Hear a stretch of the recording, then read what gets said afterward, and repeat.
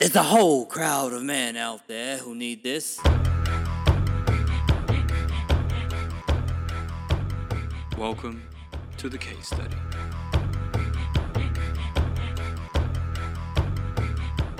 This case study will be marked down in time, known to all as the record keeper of the historic rise of the woke man.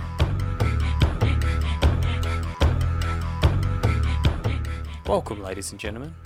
Actually, welcome, gentlemen. I don't know if any women will be listening to this, but quite frankly, I don't care. What I want is to see the change in man.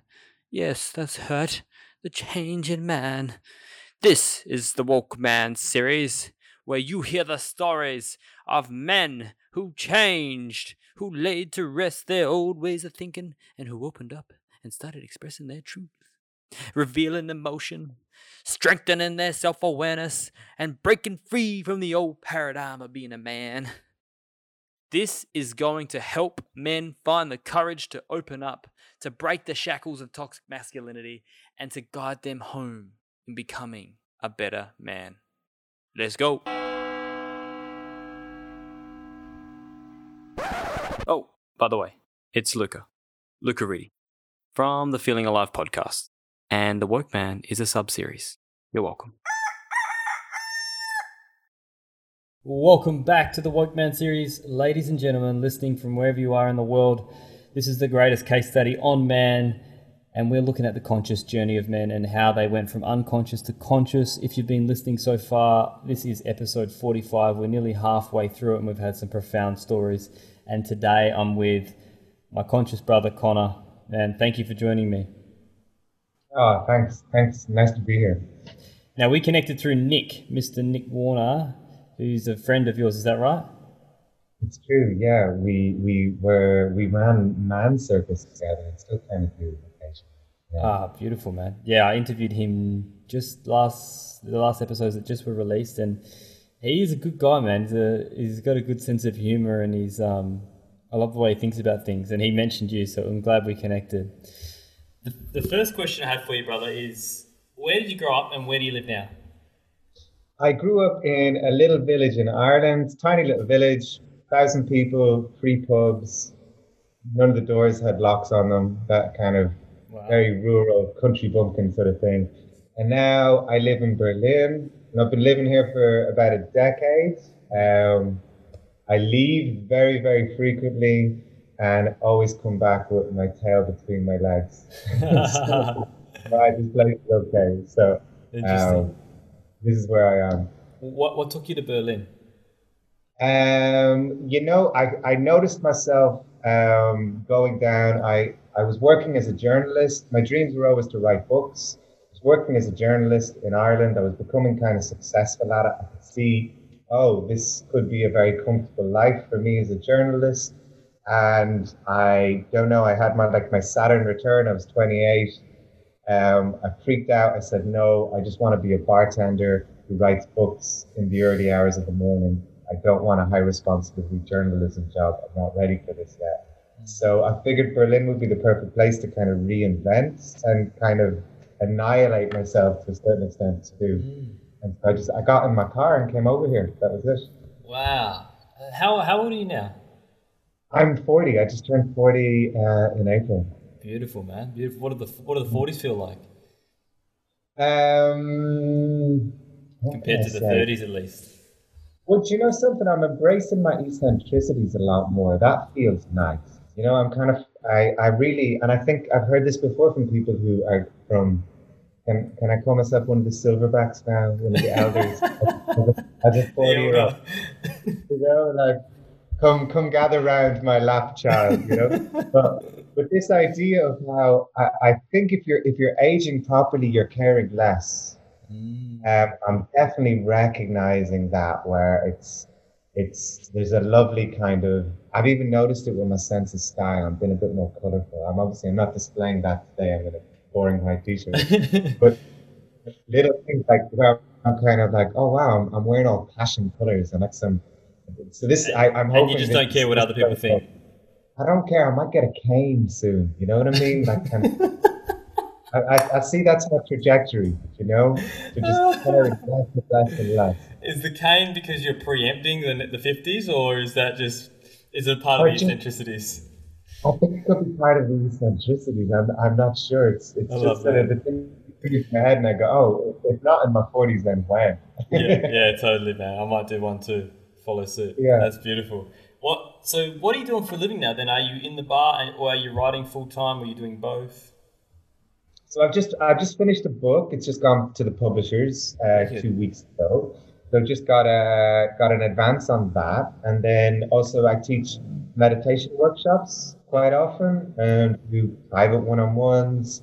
Um, Occasionally do like also I'm starting next week. I'm making my first ever game. So I've Like a friends. board game. uh, Not like a role playing game, like an online role playing game. I've never done anything like this. I'm way in over my head here, but it's about where the idea is you go through like a role playing game. And if anyone's listening here and knows anything about gaming, I'm just going to use all the wrong terms. Like, my apologies in advance. But you go through a role playing game, learning some of the wisdom of meditation. Okay. So the idea is it's like an interactive, immersive educational experience mirrored on like Interesting. Zelda or something like this, you know? That is going to be fascinating to see what that looks like. So I hope I can do it. how do we get this out? How do we play this, or when will it? It probably won't be out for at least another year. Like I know nothing about gaming, but it's a guy who's just contacted me. We know each other in meditation circles. We're all kind of, the whole team is made up of Vipassana meditators. Nice. So it's a hardcore group of meditators who are making This this is cool, game. man. This is cool. I So like no it. one's in a rush, obviously. Yeah. Wow, man. Everyone's Yeah, taking their, everyone's like, yeah, casual, chill, in the flow. yeah, yeah. Everyone's taking their sweet Vipassana time. Oh, that's really awesome, though, man. It's like you pull together to like introduce what you love into the world in a new way. I don't think anyone's ever done something like that. Yeah, to be honest with you, Luke, like this has all been like in the last couple of years, everything has just sort of gone in one direction now. It's been really Yeah. exciting because wrote novels before, and they weren't necessarily spiritual novels. They were just regular novels, and wrote an awful lot of journalism, and was a war reporter for a while, and then wrote like copywriting for companies and things like this. Wow. And now I just couldn't get any of that work if I tried now. Why do you think that is? Why do you think that is? Is that because your vibrational capacity isn't there anymore? Your mindset's not around that thing, or?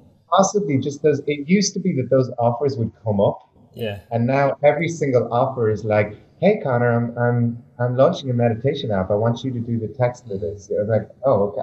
I feel I've been, It the matches who universe you are now.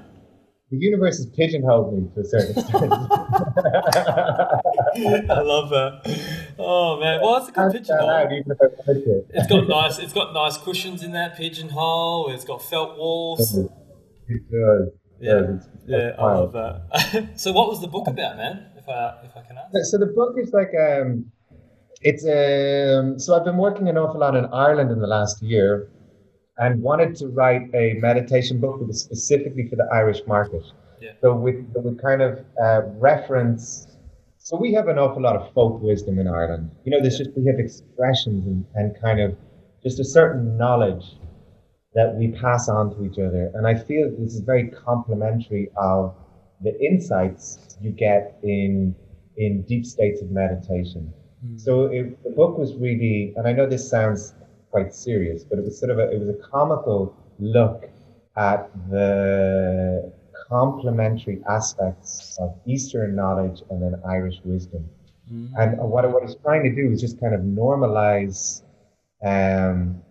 spirituality for Ireland. I mean, Ireland is a deeply, deeply spiritual country, but in recent years, I think we've kind of become a little bit embarrassed of our past spirituality, or perhaps we've just consigned it to mythology.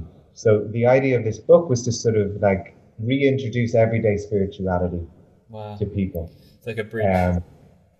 Yeah, totally. That's a lovely term for it, like a bridge. Yeah, Wow, I I could have love that. said that and left with that big explanation. That's awesome. Man. I love that. That's really cool.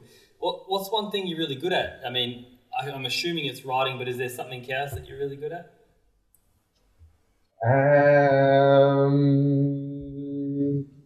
Do you know something? I think I'm pretty good at having ideas and then making them come to life.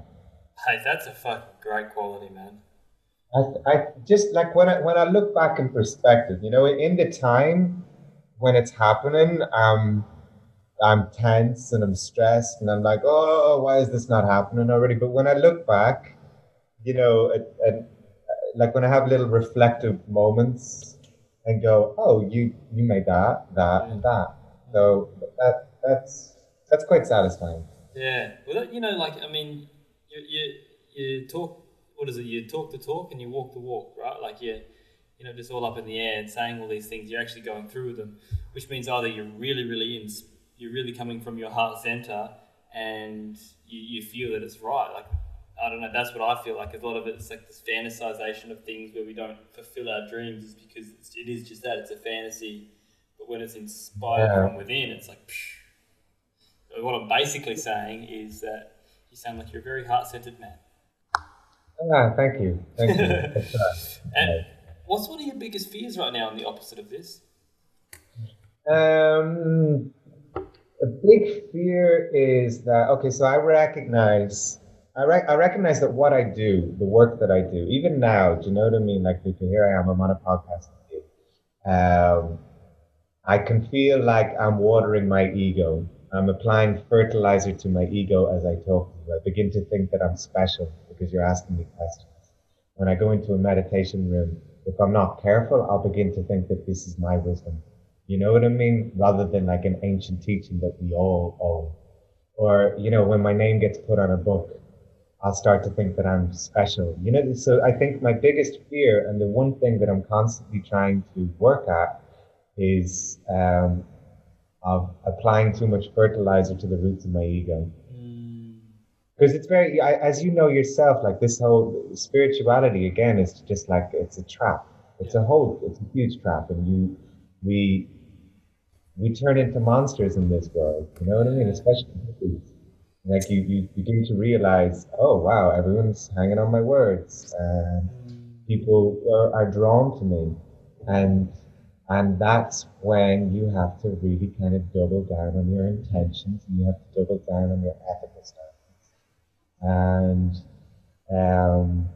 I guess it's not my fear so much, and Is it so the maybe I'm not fear of answering. like being seen as like a manipulator, or being seen as like, or is it the fear of just not being integral and being fake? You know something? What I a few years ago, I had a situation where I just begun to teach meditation, and I started dating a student of mine, and we had an incredible, like very exciting relationship, which ended up with her rejecting meditation outright and us kind of having a very tumultuous relationship. And I remember making a little vow to myself afterwards that I can never ever do this again.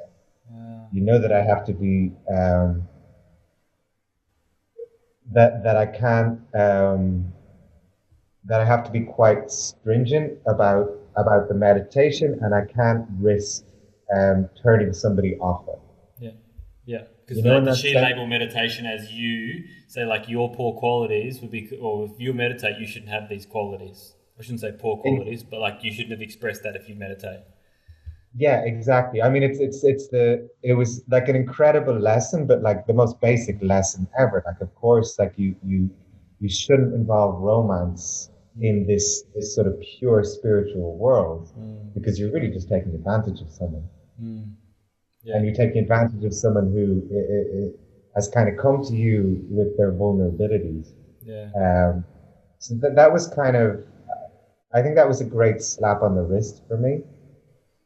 Um, but and I guess to a certain extent, it's something that I'm always monitoring. I'm like, am I, even just with like Instagram content, am I putting this out for validation, or am I putting it out because I genuinely want to help people? Yeah. So that's a conversation I have, and every Yeah. so often, like I'll just jump off Instagram for 2 weeks because I'm like, no, my intentions are all fucked, Yeah. and then come back. And I had it like I took the whole month of July off teaching because I was getting to this stage during the first lockdowns in Europe where I was making money. You know, there was like lots of private classes were coming in, and I was beginning to get excited about the money. I was like, there's more money. And so I just said, all right, this was never about the money. This was about the intention. So I'm going to take all of July off teaching, just to try and, I don't know, kind of like when I notice, just to sort of wean myself off the attachment, you know? Yeah. Yeah. I totally understand that, man. You're a man with a lot of integrity. And I I'm think, trying to be. I'm really trying hard to be. to be honest, like I can feel that integrity with you, but to be honest, like I actually think you'll naturally make more money the more integral you become. Yeah, possibly. Do you know, I'm That's going to how tell I feel. you. Yeah, thank you. I'm going to tell you a really funny thing though. So I launched a new course now in August, and I Mm. always have this like proviso that it's like if you can't afford to do any of my courses, you can do them for free. Okay. It's totally fine. But this time doing the course, I was like, I'm going to make a big point of putting this at the front of the course. You know, like really to kind of just double down on this idea that like I want this to be available for people. And the first three people to sign up for the course all wanted to do it for free. And I remember it was a real moment where I was like, "Oh, Connor, You've done it you now. gotta walk, you gotta walk the walk now, my buddy." But then after that, like there was another 20 people signed up, and they all wanted to pay, and I was like, "Okay, all right." Nice talking to you, man. Good on you, though. Good on you for doing that. To helping the people Thank out. you, thank And you. what's one of your favorite quotes? All the joy, peace, and happiness are already inside you. You're just not paying enough attention. Mm-hmm. Fucking And I hell, man. can't tell you who that's from. I don't know who it's from. I think it's Jack Cornfield. Okay. But What makes you it's like that so much?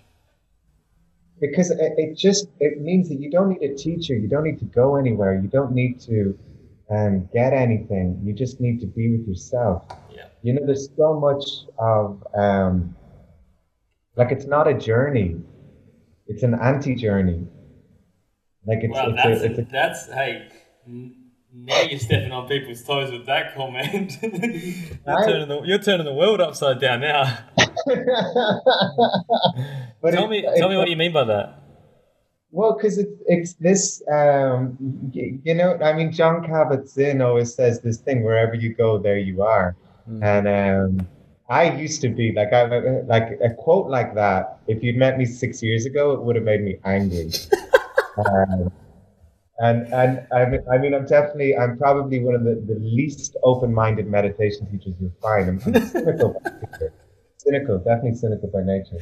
And I like to empirically prove things, you know, because there's so much just like, oh, there's so much to talk. Yeah. And I'm like, show me something here, show me Yeah, something. I agree. And I think this idea of the journey is very dramatized, and it's almost, you know, it's like this cinematic arc. And when the reality is all you need is just a quiet space where you just sit down for a couple of minutes. It can be anywhere. It can be on a bus, it can be on a train. You can have the most humdrum existence. You don't have to be Alanis Morissette. You know what I mean? You can kind of. It really is like this idea of tranquility and understanding and stages of enlightenment are very normal. And I think when we explain them in what I feel is like exotic and often elitist terminology, it makes people who already have like limiting beliefs just think, oh, this isn't for me.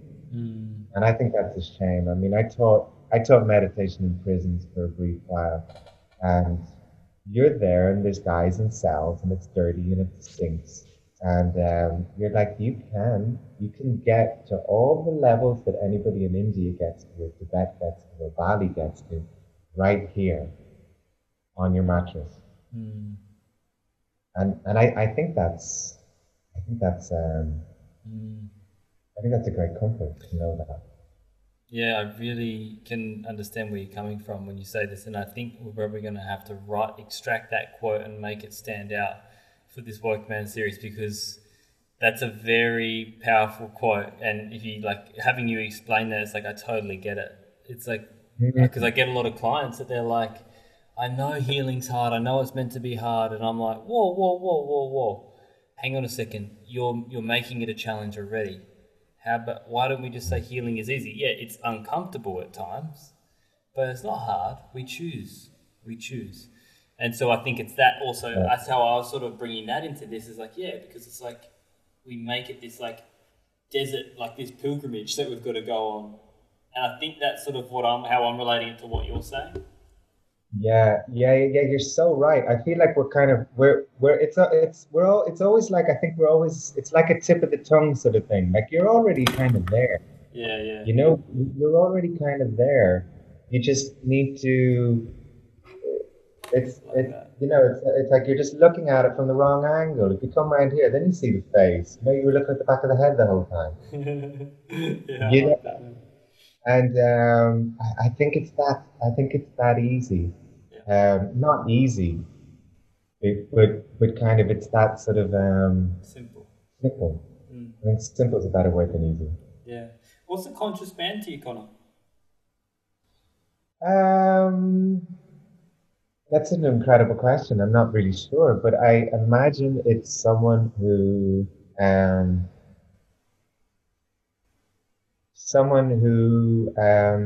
sees the reality as it is.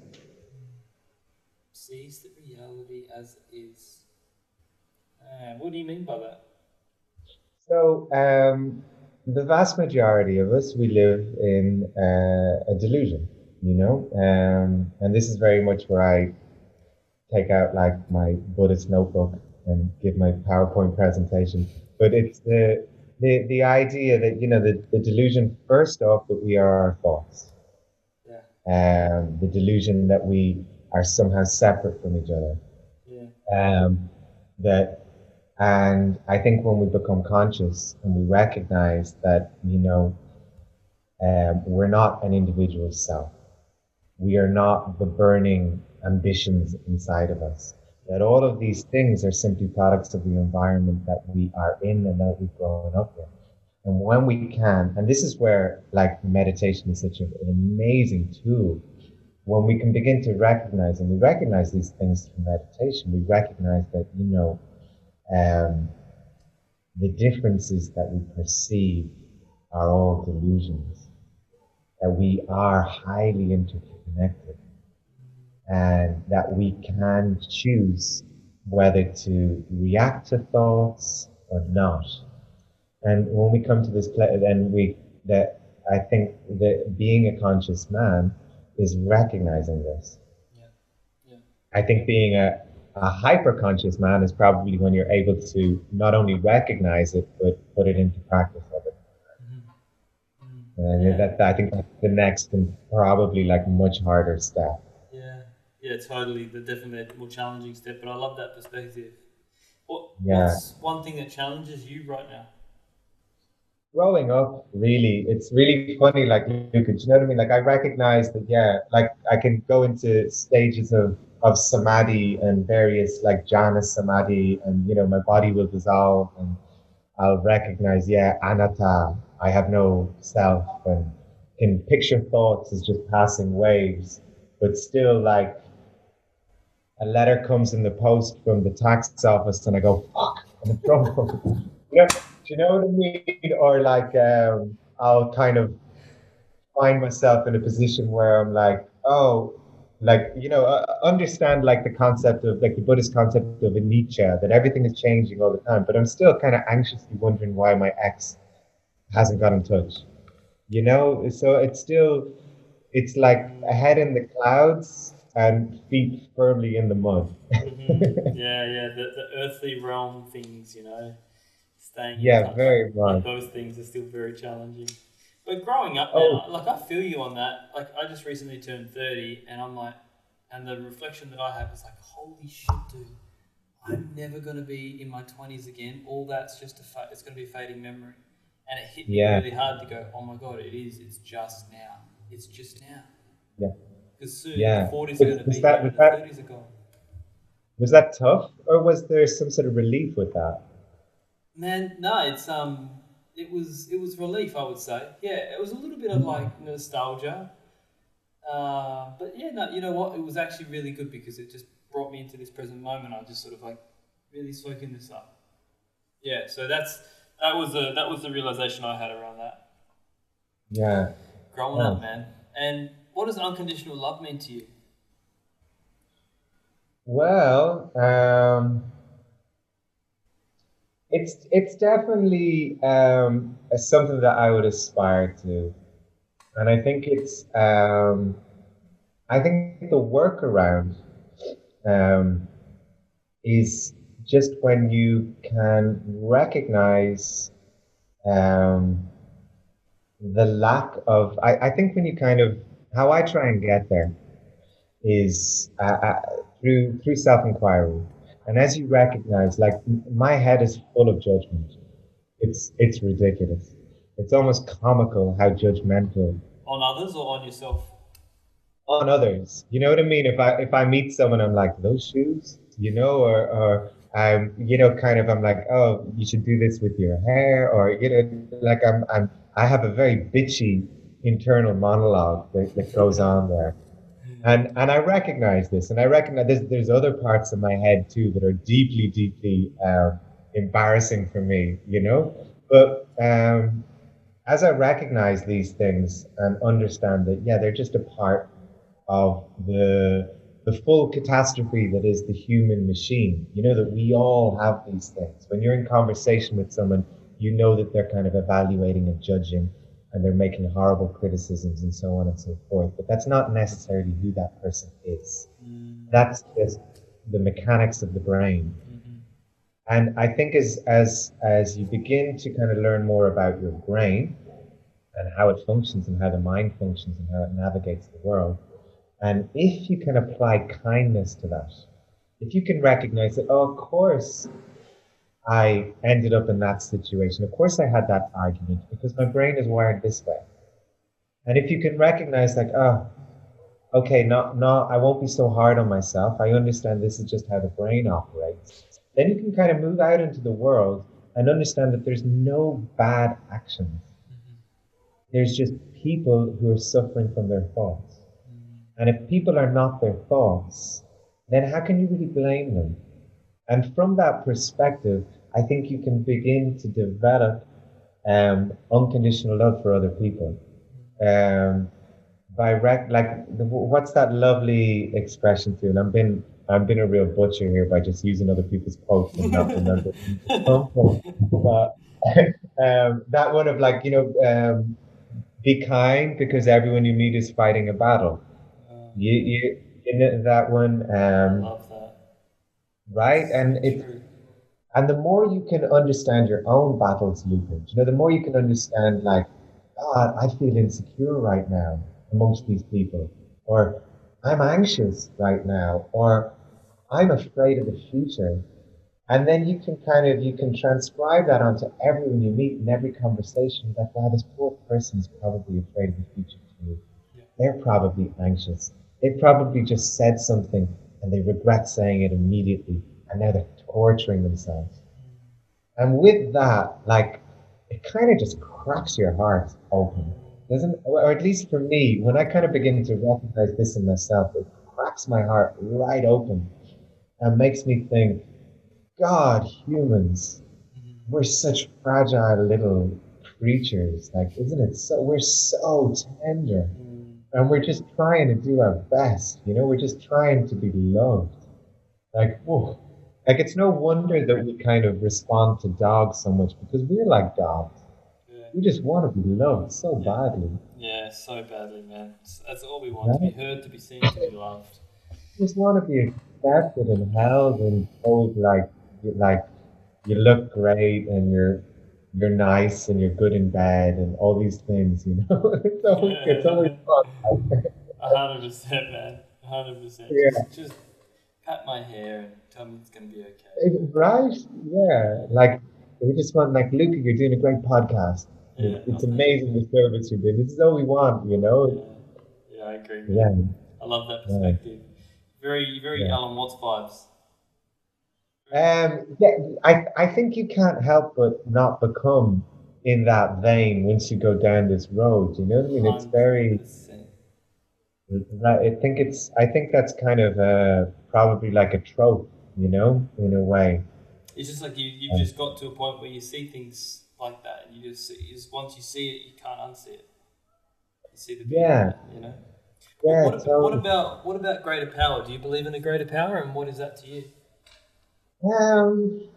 I mean, like. Yeah, totally. I guess I do. I feel that, from my own experience, I think that greater power is in us. You know, so far, I'm not sure that it's a kind of an entity that's out there. I think it's already in us. And all I know is that I'm ignorant of so much. So I'm like, why not? Why not? Yeah, totally, man. I feel that.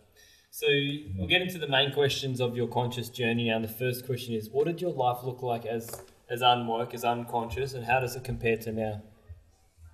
Oh, I was driven mad with anxiety. It was horrible. I would wake up in the morning with like, you know, bombs dropping all around me. It was the worst. You know, I remember I was the king of the to-do list. You know, there was a to-do list, another to-do list, another to-do list. I'd wake up in the night, add to my to-do list.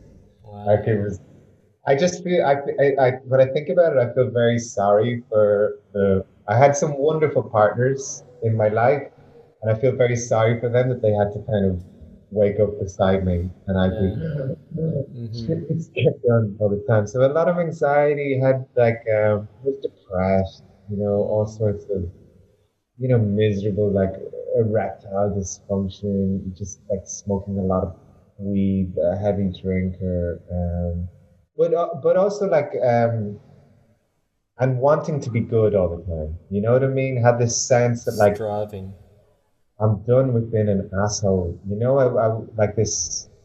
I think I had a tendency to be a bit of a prick to people because I was a smart ass. You know, and I was like in an argument, I could beat you. This kind of thing. I could see that. You know, had a lot to prove. Like you can hear yourself. Like I could talk till the cows come home. You know, and I think I was using a lot of that for in the wrong direction. You know. And then now, I mean, it looks like it's compared to that person, it's completely shifted. How does that compare to now? Well, I'm still very much a work in progress. Like we talked about earlier, the whole growing up thing. Like I'm single at the moment, and when I go in relationships, I get triggered. Old shit comes up. I have even like I have one of my closest friends in the world is now living with me at the moment. He got stranded. He's from New York, and he's been staying with me for a week and a half. And I'm getting triggered. He's in my space. You know, he knocked over a plant the other day, and I was knocked over my plant. And then I had to have a little conversation with myself. I was like, Connor, this is your best friend in the whole world, and you're getting like upset about a plant that fell over. Like, what would you rather, the plant or him? You know, so do you know what I mean? Like it's like these kind of like I also think like on this anti journey, I'm going to trademark that. It's very comical. I think we can really look at our actions as high comedy. You know, rather than like being overly earnest and serious about what we're doing. Like, isn't it kind of comical that you would, you know, even in relationships, I'm sure you know yourself, like here's someone who you adore at one moment, and then you're like, oh, she got toenail clippings on the bathroom sink. Totally, what monster am I living? Like, it's absolute so monster. Yeah. Right? Yeah. Oh, what am I doing? Life choices. So maybe this, you know, we can laugh about. Well, that's one of the Abraham Maslow has like 9 characteristics of what it means to be self-actualized, right? Like living in your true potential. And one of them is thoughtful sense of humor. And not laughing at others or the expense of others, but laughing at yourself and laughing at the shit you've done. And I think that's so true, man. It's like taking the piss out of some of the shit I've done, man. Like even on this spiritual journey, conscious journey, some of the the beliefs that you prescribe to and the things that you go through, the phases that you go through, is like fucking hell. It's just a good laugh, man. Yeah. You know? Yeah, totally. And I think that's like again like how healthy is it to be able to look on yourself with laughter? Yeah, exactly, man. What was your biggest vice in that period, that unworked period? Insatiability, I think. Kind of never satisfied. It was very funny. Like I remember I had a couple of like books published, and made some, had success to a certain extent, doing interviews and things like this. Never felt There wasn't like enough. No, Yeah. I was a bottomless pit, or I remember going on holidays and always like bringing my laptop with me and, I gotta keep writing. It was so attached to this idea of always writing books and being a writer, and I felt like I never ever let myself off the hook. Why do you think that was? Because I think I was so uncomfortable with my present state that I was racing to get to some future state where I would be comfortable. Was the future state there to prove to someone that you were good enough? It was some sort of magical fairy castle that I built in the future where books would be published and I would be writing regularly for the New Yorker, and the telephone would ring and it would be I don't know, David Letterman wants to meet me. It was this kind of thing, which gives you an insight into the mind of people like Donald Trump, or any sort of power mongering people. I think like when you begin to recognize these things in yourself, it's another kind of a shortcut to unconditional love. Yeah. You see how other people operate. Do you believe that all the traits outside of you are also within you?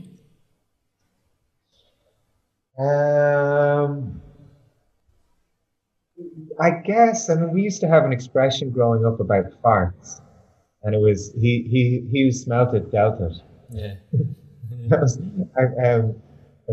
And I think to a certain extent, when you can recognize these things in other people, you recognize the megalomania. Totally, man. And you must own a little bit of it. It must be there in you too, right? Yeah, for sure. One of the things I'm very big on is that it's like just take ownership for what you got and what you're seeing as you, and then that gives you a more compassion. What emotion challenged you most? You talked about anxiety. Was there another emotion? Anger, shame, guilt, fear, sadness?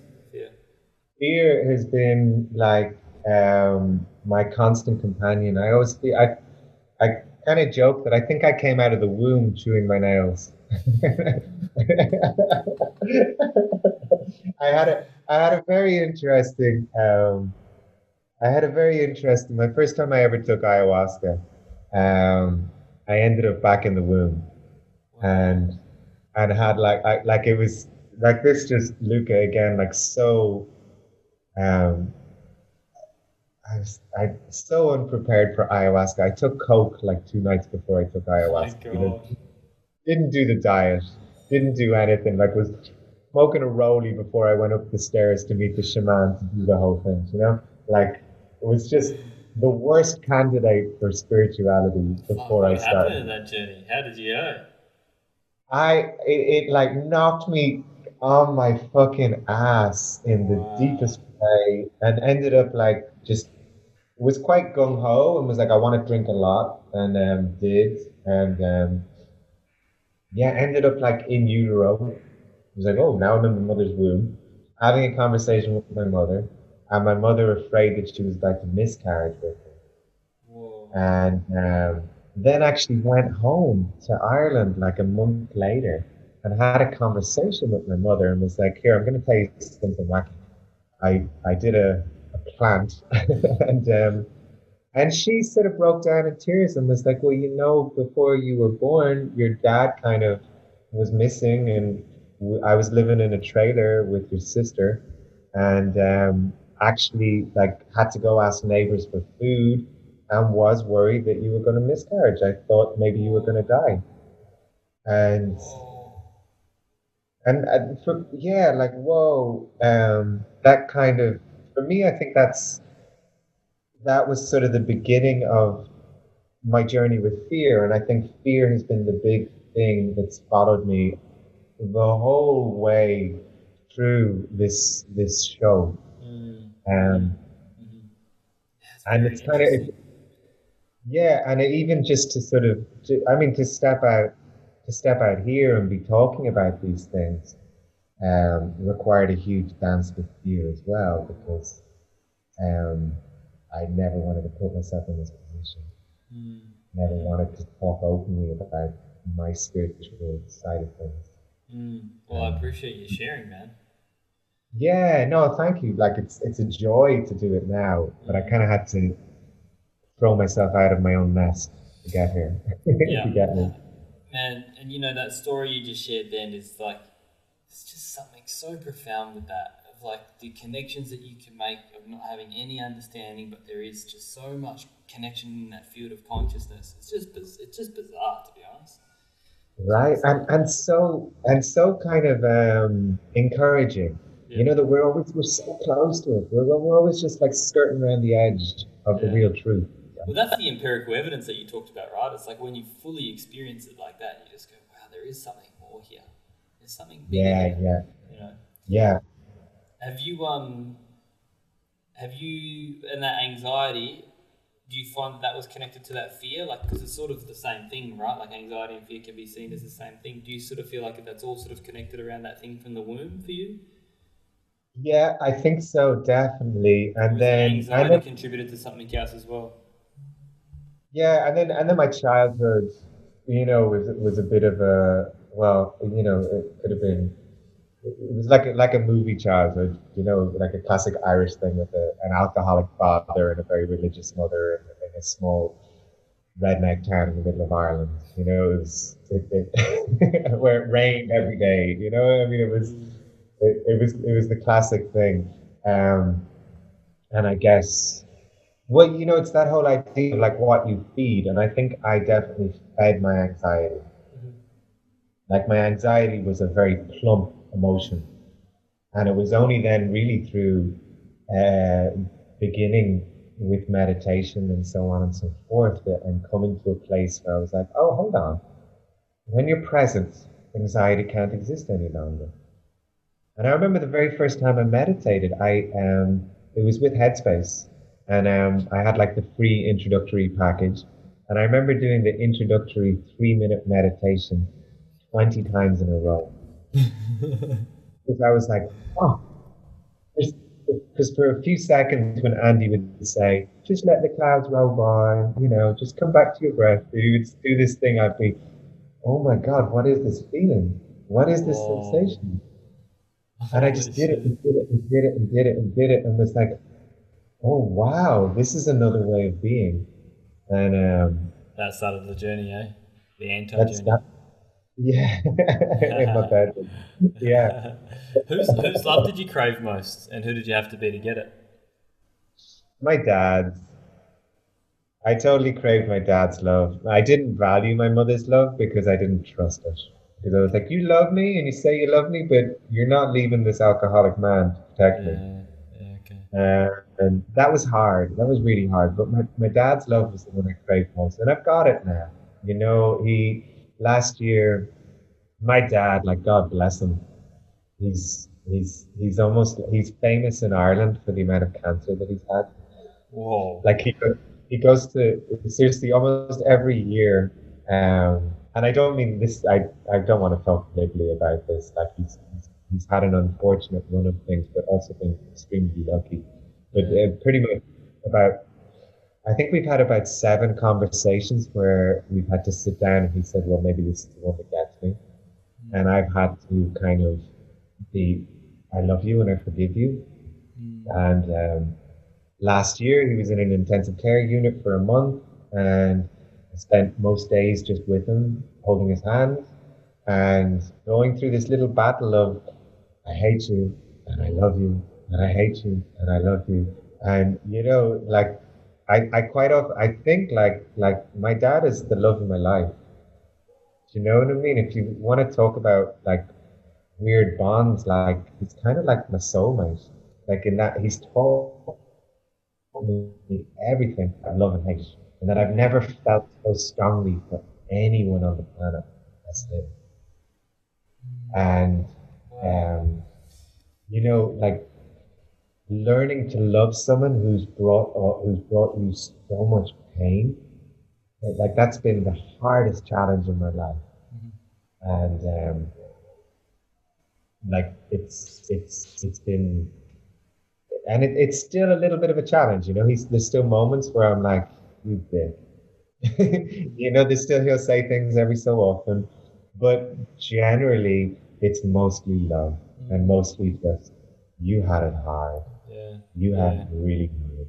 Seeing him from his perspective of life. Yeah, and knowing about like my granddad. My granddad used to fist fight him. You know what I mean? Like kind of. Yeah, you gotta think, fuck, if you didn't have that, you'd be such a different man, right? Right? Yeah. And if I hadn't had that, I'd be such a different guy too. Exactly, brother. Yeah. Like suffering brings you to awakening, right? Man, completely. It's just like going, it would never going to be any other way. So let's just focus on what it taught you. Yeah, totally. Yeah. And what about the lowest point in your life, Connor? Talk to me about that. And was suicide ever an option? What do you drink? What are you drinking, by the way? Is that water? That's my first whiskey of the day. No, it's a coffee. Love it.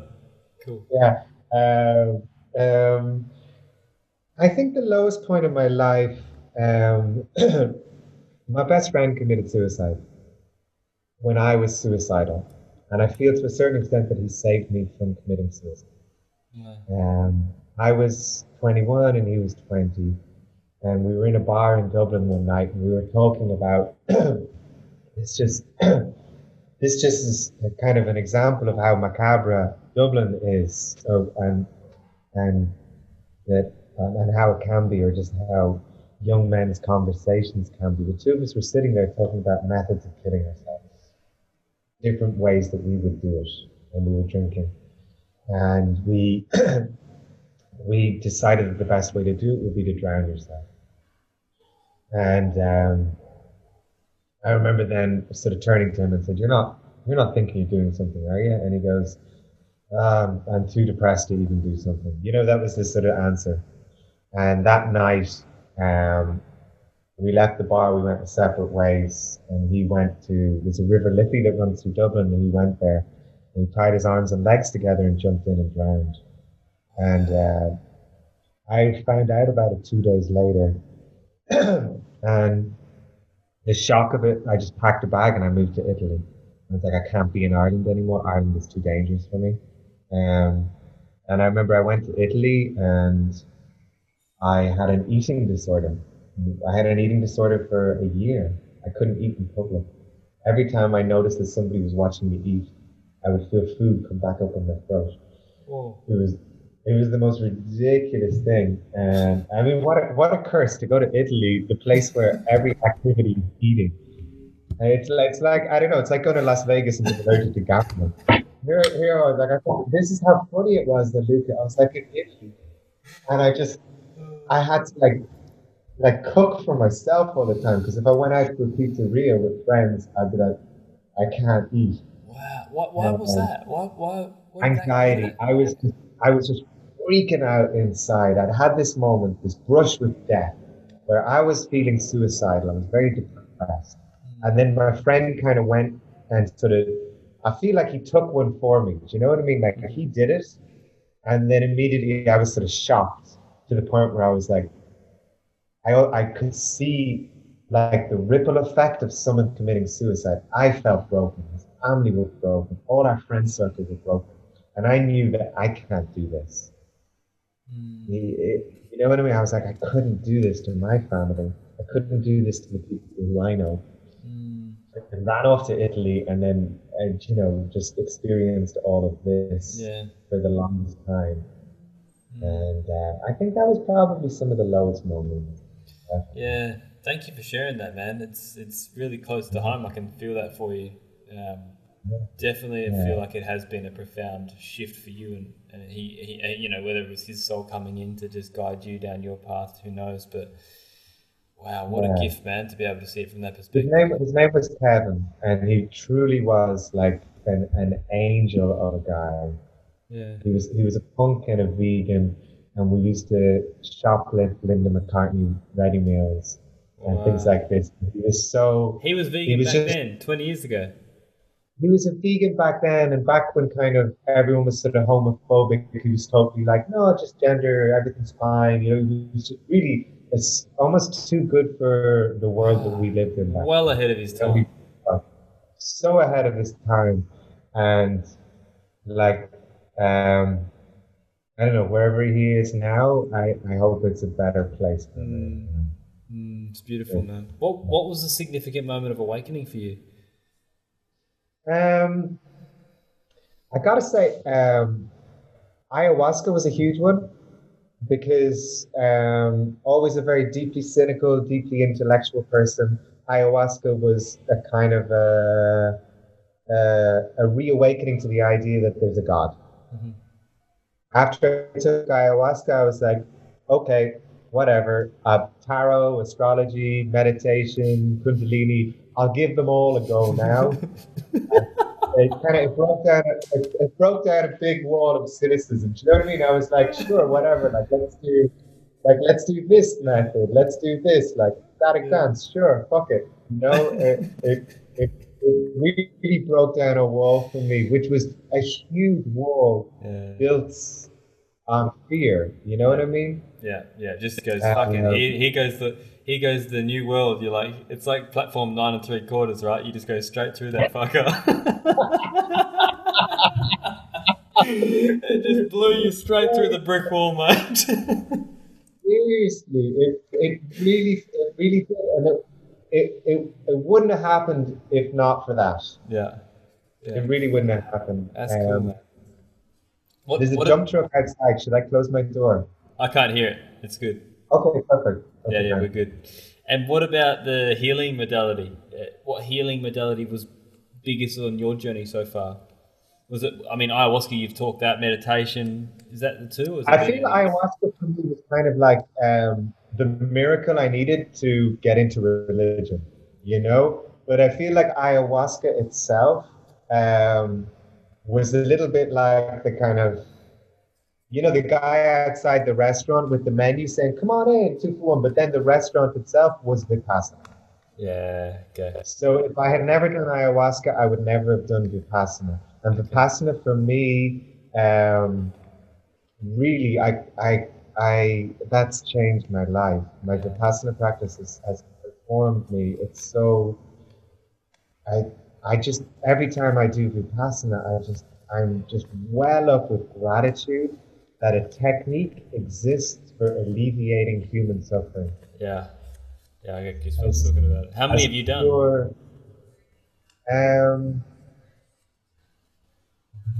At 8, 9. You're seasoned, man. Yeah. Do they get easier and easier, or is it still challenging every time you go in? Oh, I'm the worst student. You know what I mean? I'm bringing snacks in with me. I'm the worst. Wow. So bad. Yeah, so Vipassana, can you just tell everyone for listening who doesn't know what Vipassana is, can you explain it for them? Yeah, so Vipassana is an ancient meditation technique which was revived in the 1960s by a Burmese businessman called S.N. Goenka. He's now dead, but the whole thing is run on donations. It's a very pure kind of school of meditation. Nobody gets any money from it. And the idea is you spend 10 days in silence where you are fed meals and you do the guts of about 8 to 14 hours of meditation every day. And you've no distractions, no reading, no writing, no phones, nothing like this. And what it is it's almost like it's the perfect conditions for optimal meditation. That's really how it is. And the meditation style is extremely simple and extremely rugged. You begin with a focusing of the mind by following the breath, and after 3 days of heightening your sense of focus, you then go into this exploration of the field of your body, the field of sensations in your body. And as you're exploring this field of sensations, you are going into this area known as Panya. And Panya is wisdom. And wisdom is basically, in different traditions, they call it source or the universe or so on and so forth. So this is a little bit like you're kind of, you're getting direct contact with this wisdom for the remaining 7 days. And that's where the real healing takes place. That's where you're like, oh my God, that was my fault. Or, oh, I did this. Or, oh, and you're holding up a cracked mirror to yourself for 7 days. And it's very, it can be very emotional. You kind of, you feel all the feels. And then you come out of it with just a deeper sense of self and a much closer connection to other people. That's kind of what I always found. Deeply transformative. Yeah, it is. It's one of the greatest things I've ever done. One of the hardest things I've ever done. I've only done once. Right. I'm ready to go again. But the most transformative thing, for sure. Yes. I mean, having said that, I don't think Vipassana is for everyone. I've met plenty of students who've had PTSD, people who are kind of psychotic tendencies and so on and so forth. And I think Vipassana, because of the they don't you're on your own. You're left on your own a lot. I know there's other retreats where you have a lot more check-ins. You have kind of moments of conversation and shorter time frames. And I think they can be more conducive for people who are kind of a little bit more the extreme. Extreme's not fair, but just people who are probably a little bit more sensitive to some things. Yeah, for sure, man. What about your friend group? How has that changed as you've changed? Yeah, well, Nick Warner is now in there. He wouldn't have been a friend 5 years ago. I'd be like, who's this guy with the beads? Talking about drinking his urine and stuff. Like, what? Oh, shit. That's funny. So fair to say they're much deeper.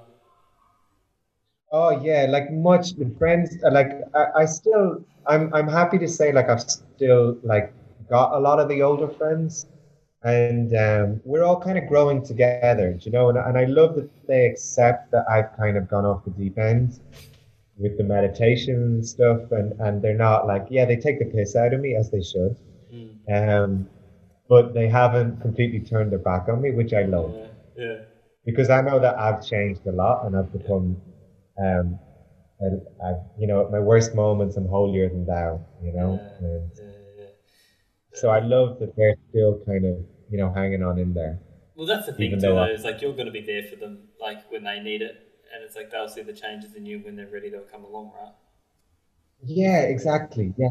Yeah, totally. I was having a good laugh at one of the other. So, Woke Man I've interviewed for 4 Irish men, so three are living in Perth, Western Australia, and you're the 4th. And I'll connect you all up on Instagram, and just to say you can follow each other. But the one of the other Irish guys I just recently interviewed, he was telling me a story about how his old friends now see him after, because he's very fresh on this journey. I think it was like last October he started shifting. And now his friends, when they invite him over for dinner, they call him Drum Circle. And they said, come on, drum circle. Said, come over for dinner and bring your drums. We're having a drum circle. And so, yeah, that's his nickname amongst his old friend group, Drum Circle. So it's very cool to see them accept him for who he is now, because they could see, because he actually got to the point where he was just on the brink of, he bought all the stuff from the hardware store to commit suicide, right? Like, he was there, he was ready. Like, he was gonna plumb the hose into the back of his car and put it through the window. And it was in the glimpse of like that last minute where he just wanted to say goodbye to his nephew. His brother lives in Melbourne, in Australia, and he was asleep. So his nephew was asleep, so he spoke to his brother, and that moment he just opened up to his brother, and that just relieved him from the need to commit suicide, and it just started the shift. Yeah, do you know what I mean? It's so ridiculous how powerful sharing is, right? Like this, like beyond meditation, like I'm very interested in men's work and have a thing called the Berlin Boys Club and then another one called the Dublin Boys Club. And they like have a template that I give out to people if they want to set up their own boys clubs. And it's just basically like a kind of a series of conversation starters for guys to learn how to share with each other. And so much of it has been inspired by my friend Kevin, who killed himself. Just this idea that I always think if I had known how to talk to him back 20 years ago, maybe he'd still be around today. But we just didn't know how to talk. We really just were like, how do you do this? What happens next? Yeah. And how just from running men's groups and men's circles and just recognizing that, God, it's so simple. You know, if one person listens to you and allows you to, just gives you the feeling that, oh, I'm heard, I'm not on my own here. It removes so much of that feeling of self-loathing, which is, you know, the catalyst behind suicide, right? Yeah, totally, brother. Totally. That's beautiful, man. It's an awesome initiative to create. I love the name too. It's just like, it just sounds cool. So, but it's great. You doing this though too is amazing, because what you've got is like, because you know yourself, like I'm sure you've been through dark nights of the soul yourself where you wouldn't have got to where you are now, right? But this idea of like when you're in the pit of despair, you're like, I'm on my own here. Nobody else feels this right now. Nobody gets this. And when you begin to realize that, yeah, we're all kind of up shit creek. And this brother's had it even worse than you. And this guy had this, and this guy went through that, and now look at him. He managed to fall in love and have a child. Like, it's still, you can still do these things, you know. And your buddy Fee, like what an amazing story he's going to tell now. Oh man, I was so moved when he was talking about it. I was like, wow, this is bloody incredible just to be able to share this story, you know. And like the people that are sitting there now, just like, it's over. I'm done. I'm going to go. And if hopefully they can just listen to this episode or another episode just to get the feelings of faith running back through them, you know, and hope running back through them. What part of this conscious journey are you most grateful for, Conor?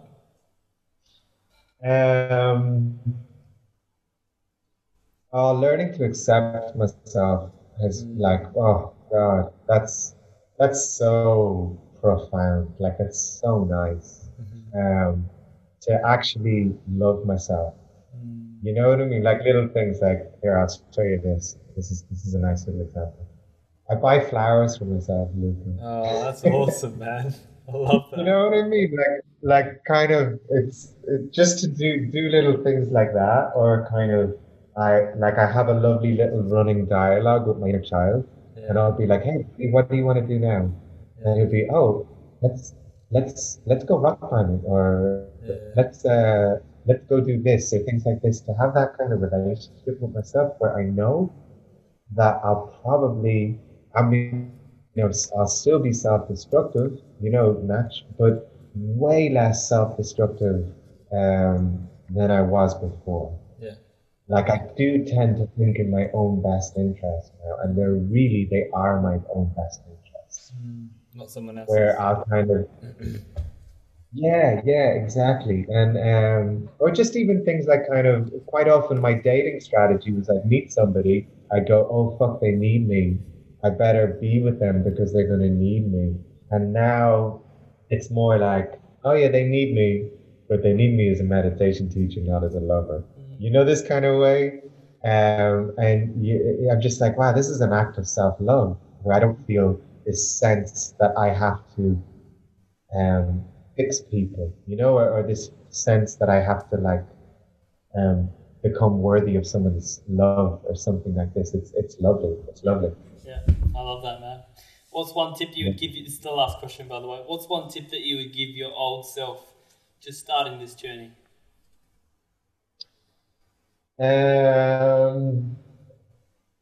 Invest in Zoom stock. That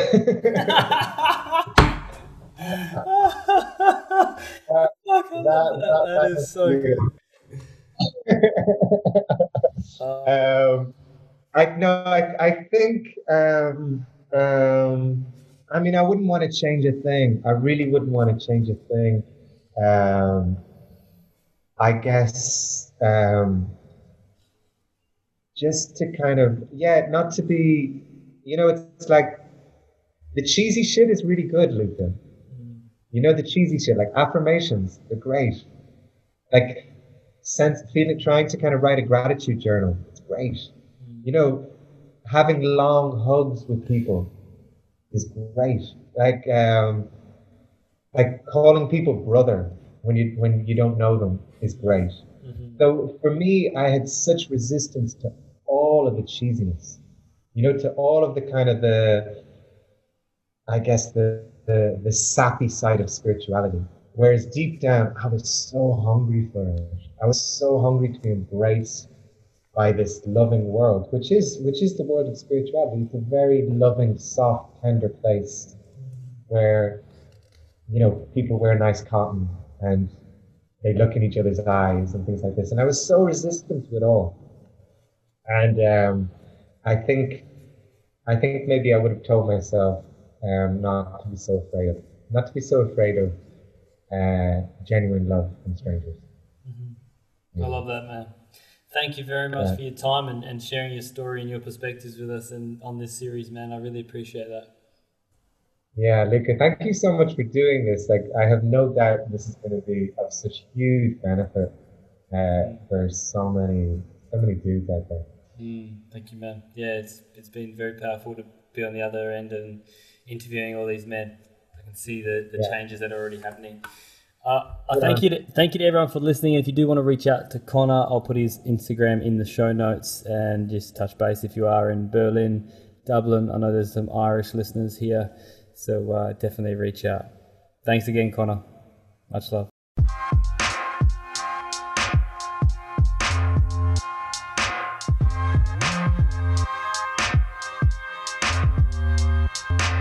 Woke man, bring love and just be. I got love in my eyes, bro, I can see. I'm gonna be who I'm destined to be. Wokeness is taking my old self away. Yeah, I put love into me. I'm spreading that love, yo, don't you see? Grab your cacao and drink it with me, cause wokeness is taking my old self away. Woke man, wokey woke man, woke man, wokey woke man, woke man, wokey woke man. Bring love and just be. Woke man, wokey woke man, woke man, wokey woke man, woke man, wokey woke man. Bring love and just be.